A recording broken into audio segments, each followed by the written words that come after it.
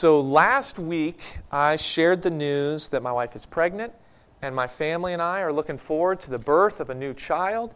And as we look forward to that, this week I've started thinking about when this all changed for us. I was thinking about some of those memories from when our other sons were born, our firstborn, and then our second. And in particular, a story came to my mind about our first child who was born to us. And me and Casey were so excited when we brought Judah home. It was just a new experience. And we had all this joy. Despite the sleepless nights, we had all this joy, this little infant. And I just felt like that joy was never going to go away. Until one day, when Judah was about 2 weeks old, he woke up at 1 a.m., and as babies do, we weren't upset by that. We found out that he had pooped in his diaper. No big deal. Just a dirty diaper. We'd change him. We'd all go back to bed. But as we began to change him, we realized it wasn't just his diaper. It was his swaddle. It was everything. Everything was dirty. So we were changing him, and early in parenthood, we were pretty slow at changing diapers. So we had him cleaned up, but before we got the new diaper on, he proceeded to pee everywhere. And when I say everywhere, I mean it was on the wall, and it was on us, it was on his head, it was all over the place. So this time, we cleaned everything up really fast. We got the diaper on him. We were ready to, and then he spit up all over himself. So we cleaned him up. We put him in new clothes. We were ready to just go back to bed. But Judah wasn't. Now, after all that excitement, it might as well have been morning. He was ready for the day to start. So we took turns, and it took about an hour of rocking Judah before we were all finally asleep again. Then in the morning, we woke up to the fun surprise of what things we had missed that we still needed to clean. And I will never forget that memory of when Judah was just 2 weeks old. And I want to make it clear that Judah, even during all that and today, he continues to bring us a lot of joy. But I'll be honest with you, I had a lot less joy that night when we were cleaning all of that up. And the reality, church, is that, of course, we're all going to face inconveniences in this life, right? We're all going to face surprises that come our way. We're also going to face difficulties. And here's the thing. The inconveniences in life, the surprises, and certainly the difficulties, these types of things can lead to the loss of our joy and our contentment in Christ when we become consumed with those circumstances, when that's all we can focus on and we take our focus off the Lord. That's when we start to lose that joy. But you know, it's not just our circumstances that can rob us of that joy in our life. No, sometimes we feel that joy slip away when we start to become consumed focusing on the circumstances of others. For example, when we start to focus on the fact that there are many wicked people in this life who are prospering. We see them and things are good for them. We see evil people who really have it easy in this life. And for some of us, we start to become consumed with focusing on that. We become confused how and why that is. Why are they prospering? We become frustrated by it maybe. And sometimes for some of us that leads to doubts in our faith. It leads to the loss of our joy. And there must be a better way for us to respond. And so this morning, we're going to continue our series in the book of Psalms. We're going to turn together to Psalm 73 as we consider the Christian response when the wicked prosper in this life. So if you have a Bible, go ahead and turn to Psalm 73. If you don't have a Bible with you, you can use one of those Bibles here in the sanctuary under the seat in front of you. If you'd like to use one of those, you can turn to page 469. Page 469, Psalm 73. I think this is important for us because, believer, the truth is that many times the wicked do prosper, while many times God's people suffer. We struggle. We face difficulties. And this morning we're going to see how a man named Asaph responded when he saw the wicked prospering and he felt his joy slipping away. There's a lot that we can learn from Asaph in Psalm 73. He's the one who wrote this psalm. In fact, there are 12 psalms that are attributed to Asaph. And because of that, I want to share with you a little about who this guy was. Asaph was appointed by King David to be one of the chief musicians before the Lord at the Ark of the Covenant. All right? In other words, he was one of Israel's worship leaders for the nation. In case you're curious, his instrument of choice was the cymbals. And Asaph also worked under King David's son later, King Solomon. And Asaph worked at the temple that Solomon built for God.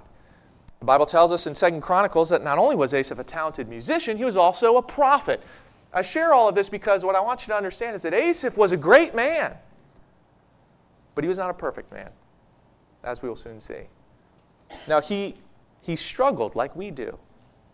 And at times, he lost his focus, and because of that, he lost his joy. We're going to see one of those times. Psalm 73, beginning in verse 1. This is a psalm of Asaph, and he says this, verse 1. Surely God is good to Israel, to those who are pure in heart. But as for me, my feet had almost slipped. I had nearly lost my foothold. So he started by saying, surely God is good to Israel. If anybody knew that, Asaph knew that God was good to Israel. How could he not? He served under the reign of King David. And under King David, that was a time when Israel was a military powerhouse in that part of the world. They were no longer the little guy getting beat up by all the nations around them. No, now they were strong. Then Asaph served under King Solomon. And King Solomon oversaw a time of peace and wealth in Israel. In fact, 1 Kings chapter 10 tells us that Solomon made silver as common as stones in Jerusalem. I mean, Asaph knew that God was good to Israel. And not just that, but as other psalms have said, God is good to the pure in heart, right? That's what we've seen the last 3 weeks together, haven't we? That there is blessing for the righteous, for those who follow God's commands. But Asaph said, his feet almost slipped. See, he almost fell into the lie and the deception of envy. Look what he said next in verse 3. He said, for I envied the arrogant when I saw the prosperity of the wicked. They have no struggles. Their bodies are healthy and strong. They're free from common human burdens. They're not plagued by human ills. Therefore, pride is their necklace. They clothe themselves with violence. From their callous hearts comes iniquity. Their evil imaginations have no limits. They scoff, speak with malice. With arrogance, they threaten oppression. Their mouths lay claim to heaven, and their tongue takes possession of the earth. Therefore, their people turn to them and drink up waters in abundance. They say, how would God know? Does the Most High know anything? This is what the wicked are like, always free of care. They go on amassing wealth. So Asaph is saying, look, I get it. God is good to Israel and to the pure in heart. But look at the wicked, Asaph says. Now, of course, understand there are plenty of evil and wicked people. There are plenty of unsaved people who experience brokenness and experience hardship. We recognize that, right? Our church recently sent a team on a trip to Memphis where we ministered to the homeless there, many of whom are these godless people living in hopelessness there. Now, we know that there are plenty of unsaved and there are plenty of wicked people who live in brokenness, and our hearts break for them. But our hearts are confused by the wicked who are successful, by those wicked people who prosper, who don't seem to struggle the way that we do. I mean, they're healthy. They're free from so many of the burdens that a lot of us face. And it would be one thing for a lot of us if those people were just rich and healthy. That'd be one thing. But then, so many of them, they're arrogant and they're proud. They don't recognize that every good thing and every perfect gift comes from God. No, they say, look what I accomplished. Look what I did. They don't recognize God. They mock God. A little over a decade ago, I remember this being in the news, some of you might too, there was an actress who accepted an award, and when she accepted the award, she went out of her way to say how little Jesus had to do with it, and then at the end she said, "This award is my God now." And the thing is, none of that actually surprises us. But what does shock us is to see wicked people not only succeed, but that they succeed despite being violent, sinful, callous, evil, arrogant. They doubt that God knows anything at all because they doubt that He exists at all. There are many examples of this that we could point to in the world. In fact, let me give you another example, one that I think really fits what Asaph is talking about.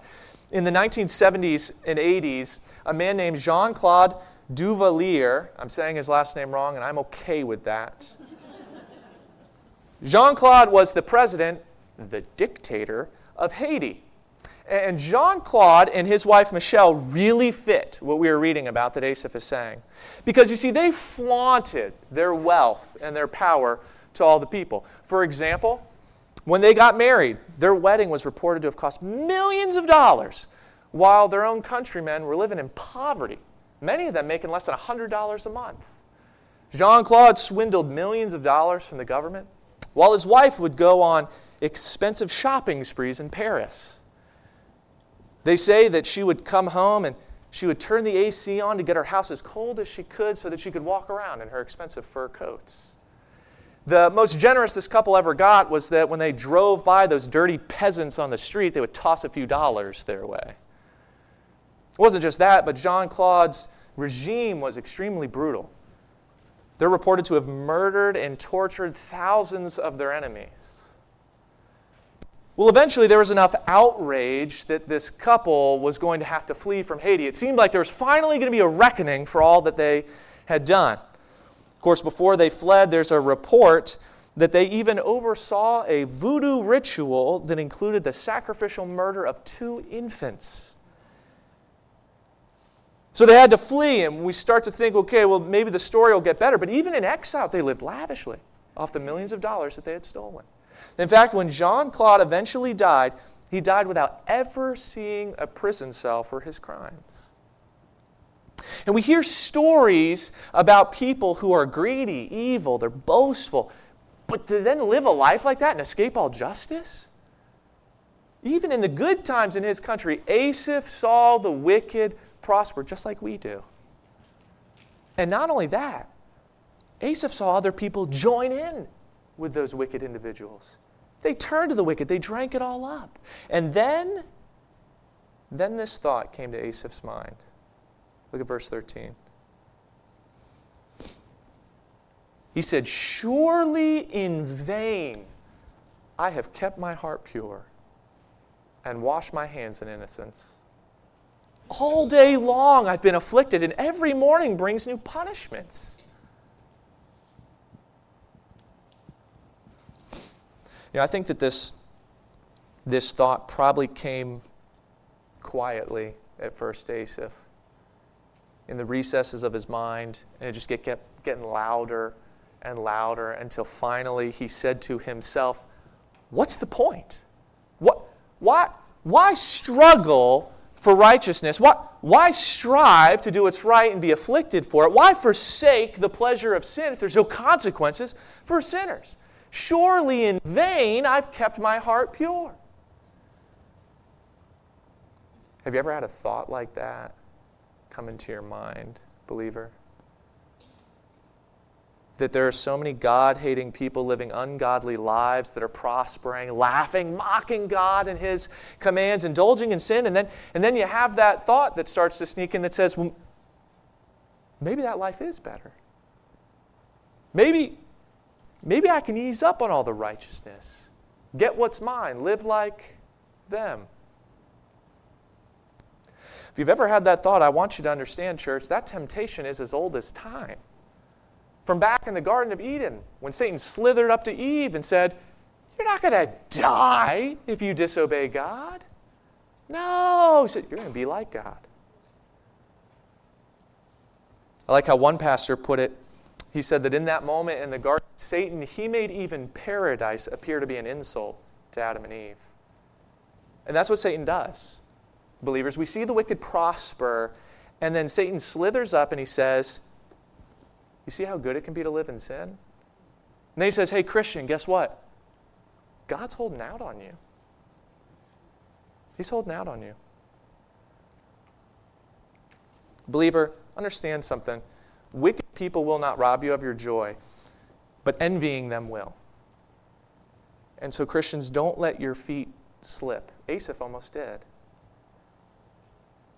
Look at verse 15.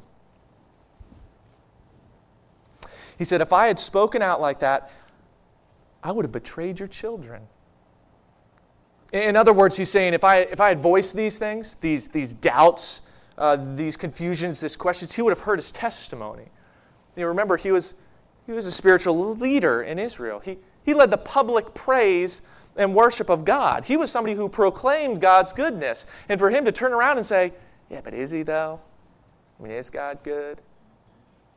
He realized if he did that, he would have hurt the faith of the children of God. So thankfully, Asaph did something better. Look at verse 16. He said, when I tried to understand all this, it troubled me deeply till I entered the sanctuary of God. Then I understood their final destiny. Surely you placed them on slippery ground. You cast them down to ruin. How suddenly they are destroyed, completely swept away by terrors. They are like a dream when one awakes. When you arise, Lord, you will despise them as fantasies.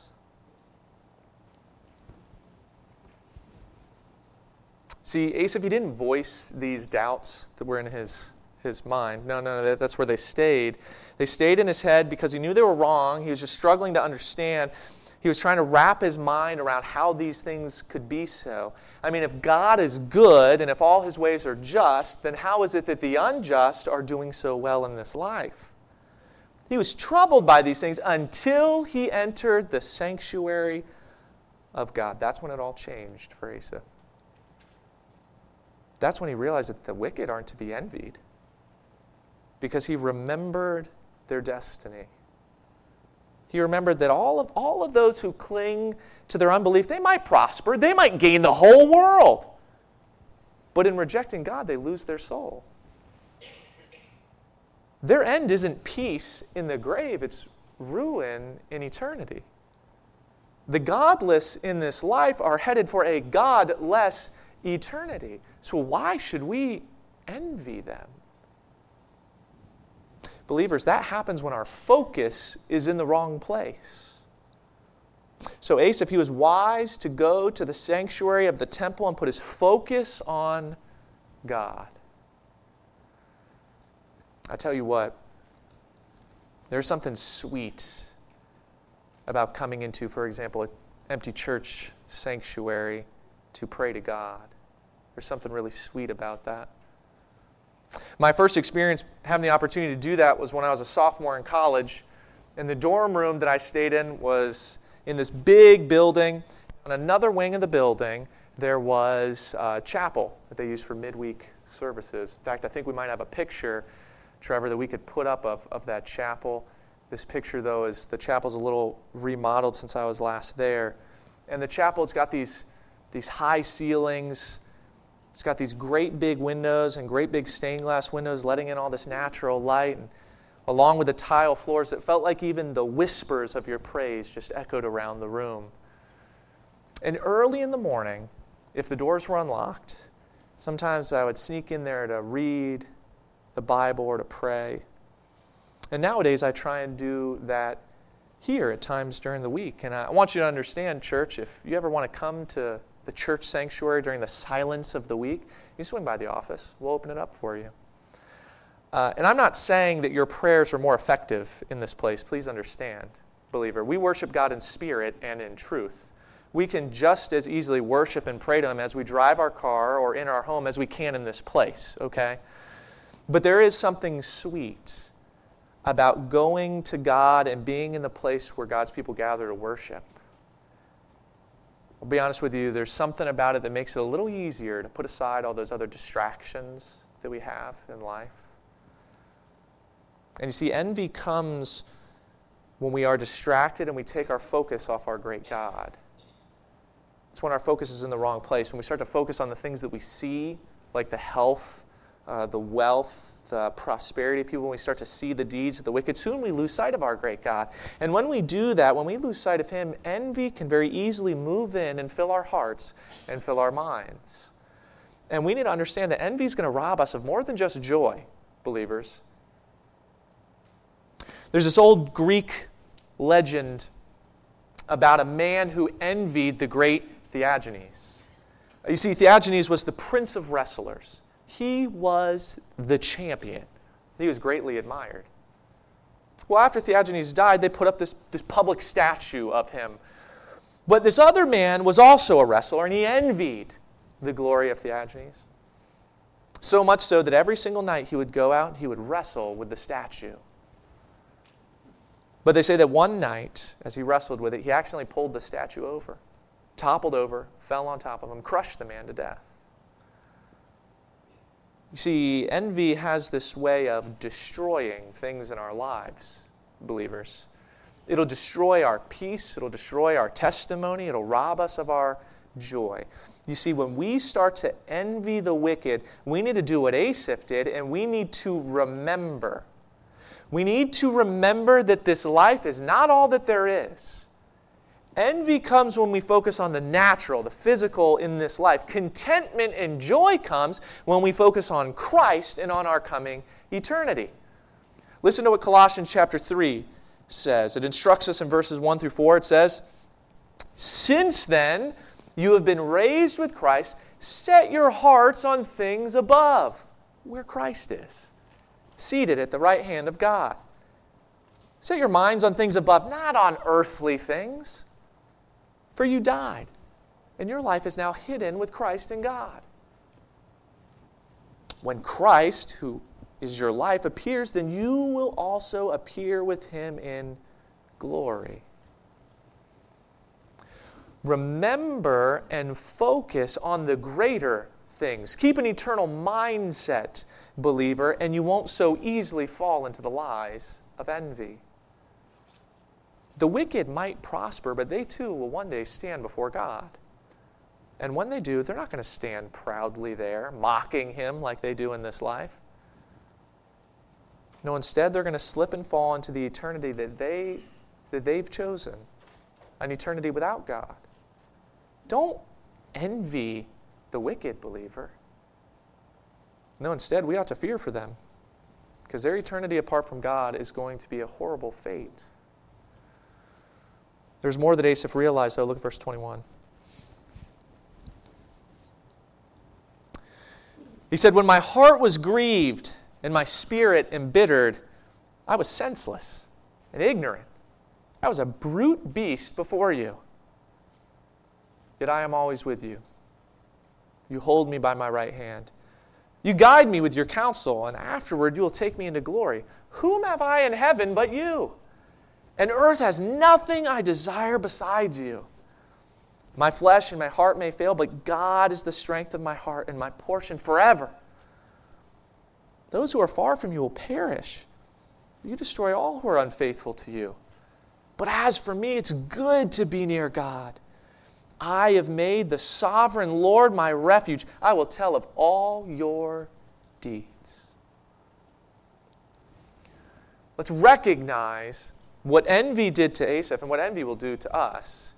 He said he became grieved, embittered, senseless, ignorant. He was a brute beast before the Lord. You see, envy does this thing. In our envy, we do this thing where we start to think that we're really enlightened. We start to think that we know better than God, that we should be able to pursue and have all the things that the world does. What ignorance! Believers, God knows what we need, just as He knows what things will hurt us. It's by His grace and mercy that we have anything at all. We could be like the wicked, walking on that slippery slope that leads to destruction. But instead, we need to recognize that we are held up by God, who guides us in this life until this life ends and He brings us into glory. Let's not waste our time consumed by focusing on the things of this world, envying the possessions and the actions and even the health of the wicked. Instead, let's recognize the greater things for the people of God. Consider this, believer. The Bible says in 1 Peter chapter 1 that we have an inheritance in heaven that can never perish or spoil or fade. In Ephesians chapter 1, we're told that we have every spiritual blessing in Jesus Christ. Philippians chapter 3 tells us that we are citizens of heaven. And like the Apostle John in 1 John chapter 1, we should cry out and say, see what great love the Father has lavished on us, that we should be called children of God. And that's what we are, church. The wicked might prosper, sure. Their evil might go unpunished in this life. And you know what? Our hearts and flesh might fail. But God will be our strength and our portion forever. Amen. So, rather than envy or live in confusion at the success of the wicked, we should join with Asaph in saying, earth has nothing I desire besides you, God. Because, believer, it is good to be near to God. And once we remember these eternal truths, once we remember what we have in Christ, that's when we need to turn and we need to rejoice in those truths, the way that Asaph did. We need to rejoice that nothing on earth can measure up to our great God or to the great inheritance that awaits us. We need to rejoice that even when our life falls apart, He's for us. We need to rejoice over these things and then open our mouths and tell of all His deeds instead of opening our mouths in bitter envy.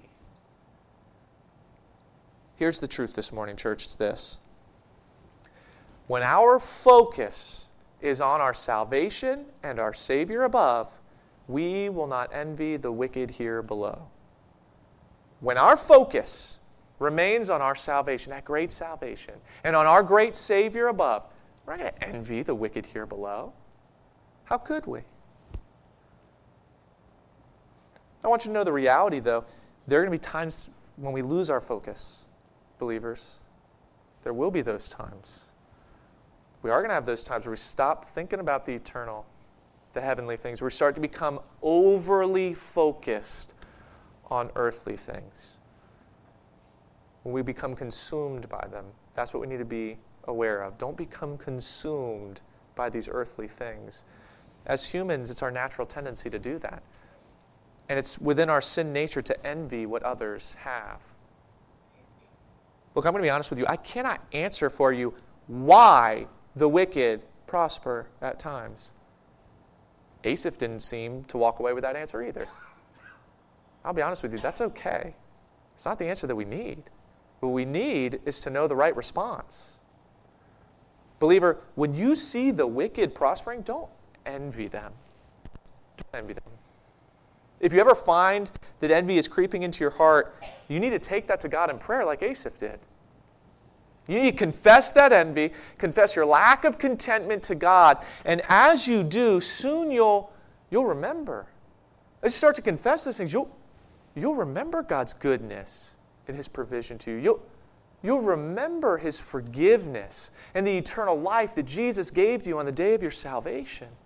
And as you remember these things, well, then you won't be found envying and despising the wicked when they prosper. How could you? You'll be too busy rejoicing. Rejoicing in your faith, rejoicing in the things that God has done, and rejoicing in what awaits you in eternity. But I want to caution all of us believers, do not rejoice in the eternity that awaits the wicked.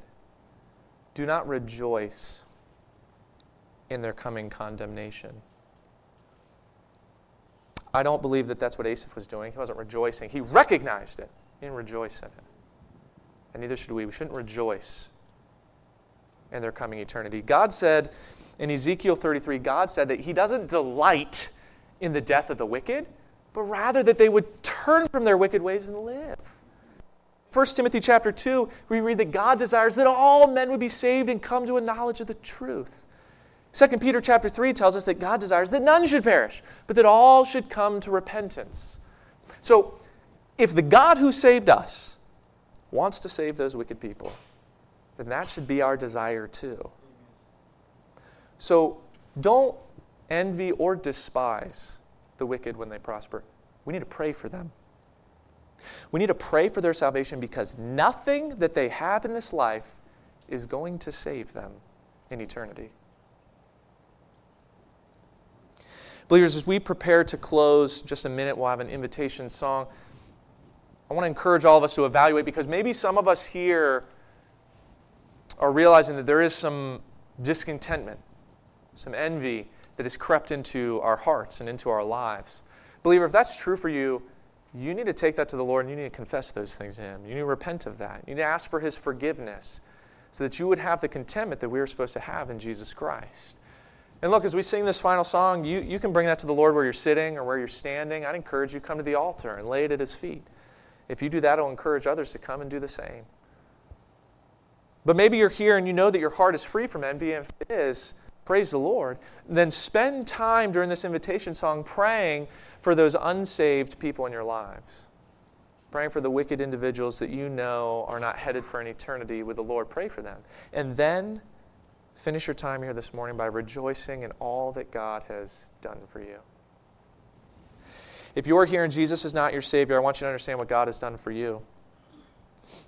Friend, in His great love for you, God sent His Son, Jesus Christ, to this earth to die on the cross for me and you. And you might not understand why that even matters, so I want you to know why it matters. You see, the problem is that all of us have done wicked things. We've all done bad things, what the Bible calls sin. And the Bible says that sin is separating us from God. In fact, it'll separate us forever from God after this life in a place called hell. And friend, good works can't make up for our sin. And none of the riches that you might have in this life will get you to heaven. Nothing that you have or can earn or can work towards will make you right in God's sight. And that's why the death of Jesus is such good news for us. Jesus died on the cross to take the penalty of our sin, to take the wrath that we deserve. After Jesus was buried 3 days later, He powerfully rose from the dead, proving that He's no mere man. No, He's the Son of God. And He's the only one who can forgive us of our sin, who can save us from the penalty of hell and give us eternal life. And the Bible says that everyone who calls on the name of the Lord will be saved.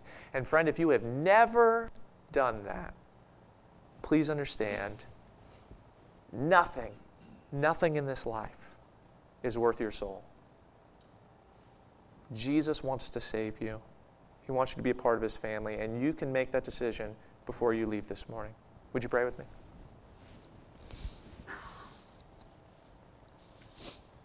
If you're here and that's where you're at, if you're here and you cannot say for sure that Jesus is your Savior, that you have received the forgiveness of your sins.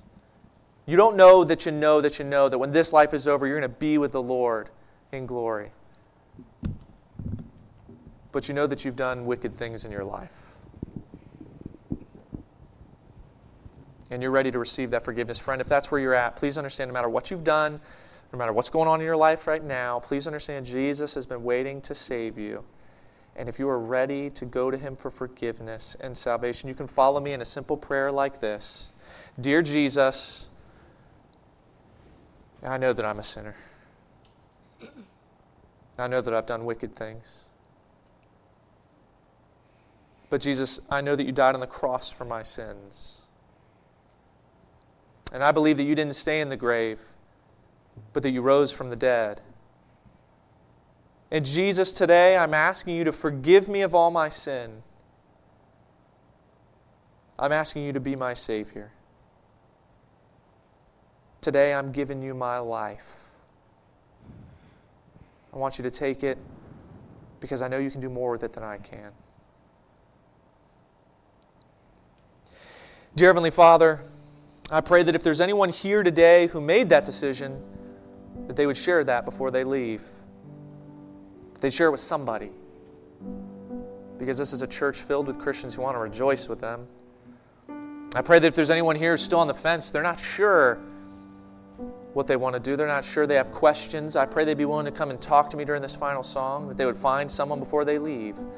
And Father, for those of us who have given our lives to Jesus Christ, Father, forgive us for those times when we don't set our minds above, on heavenly, eternal things, when we become consumed with the things of this life.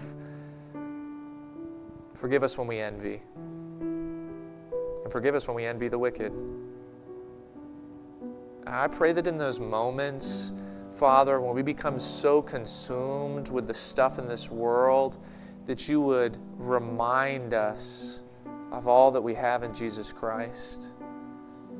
I pray that if ever we see the wicked and we start to envy, we would be reminded that we need to pray for them.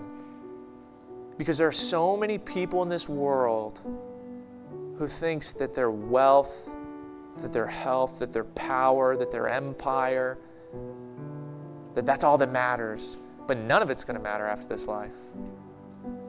And so, Father, I pray that you would do a great work in the hearts of those unbelievers. Convict them of their need for a Savior. And I pray that you would embolden the hearts of your people in this church and in this country to be faithful to share the good news of the gospel when we leave this place.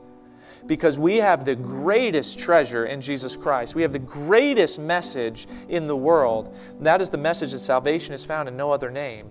So help us to be bold about sharing that with someone this week. Father, I pray that you would be honored and glorified in our lives, and that you'd be glorified here at First Baptist Church of Oxford. We love you. Help us never to forget how much you love us. We pray all this in Jesus' name. Amen.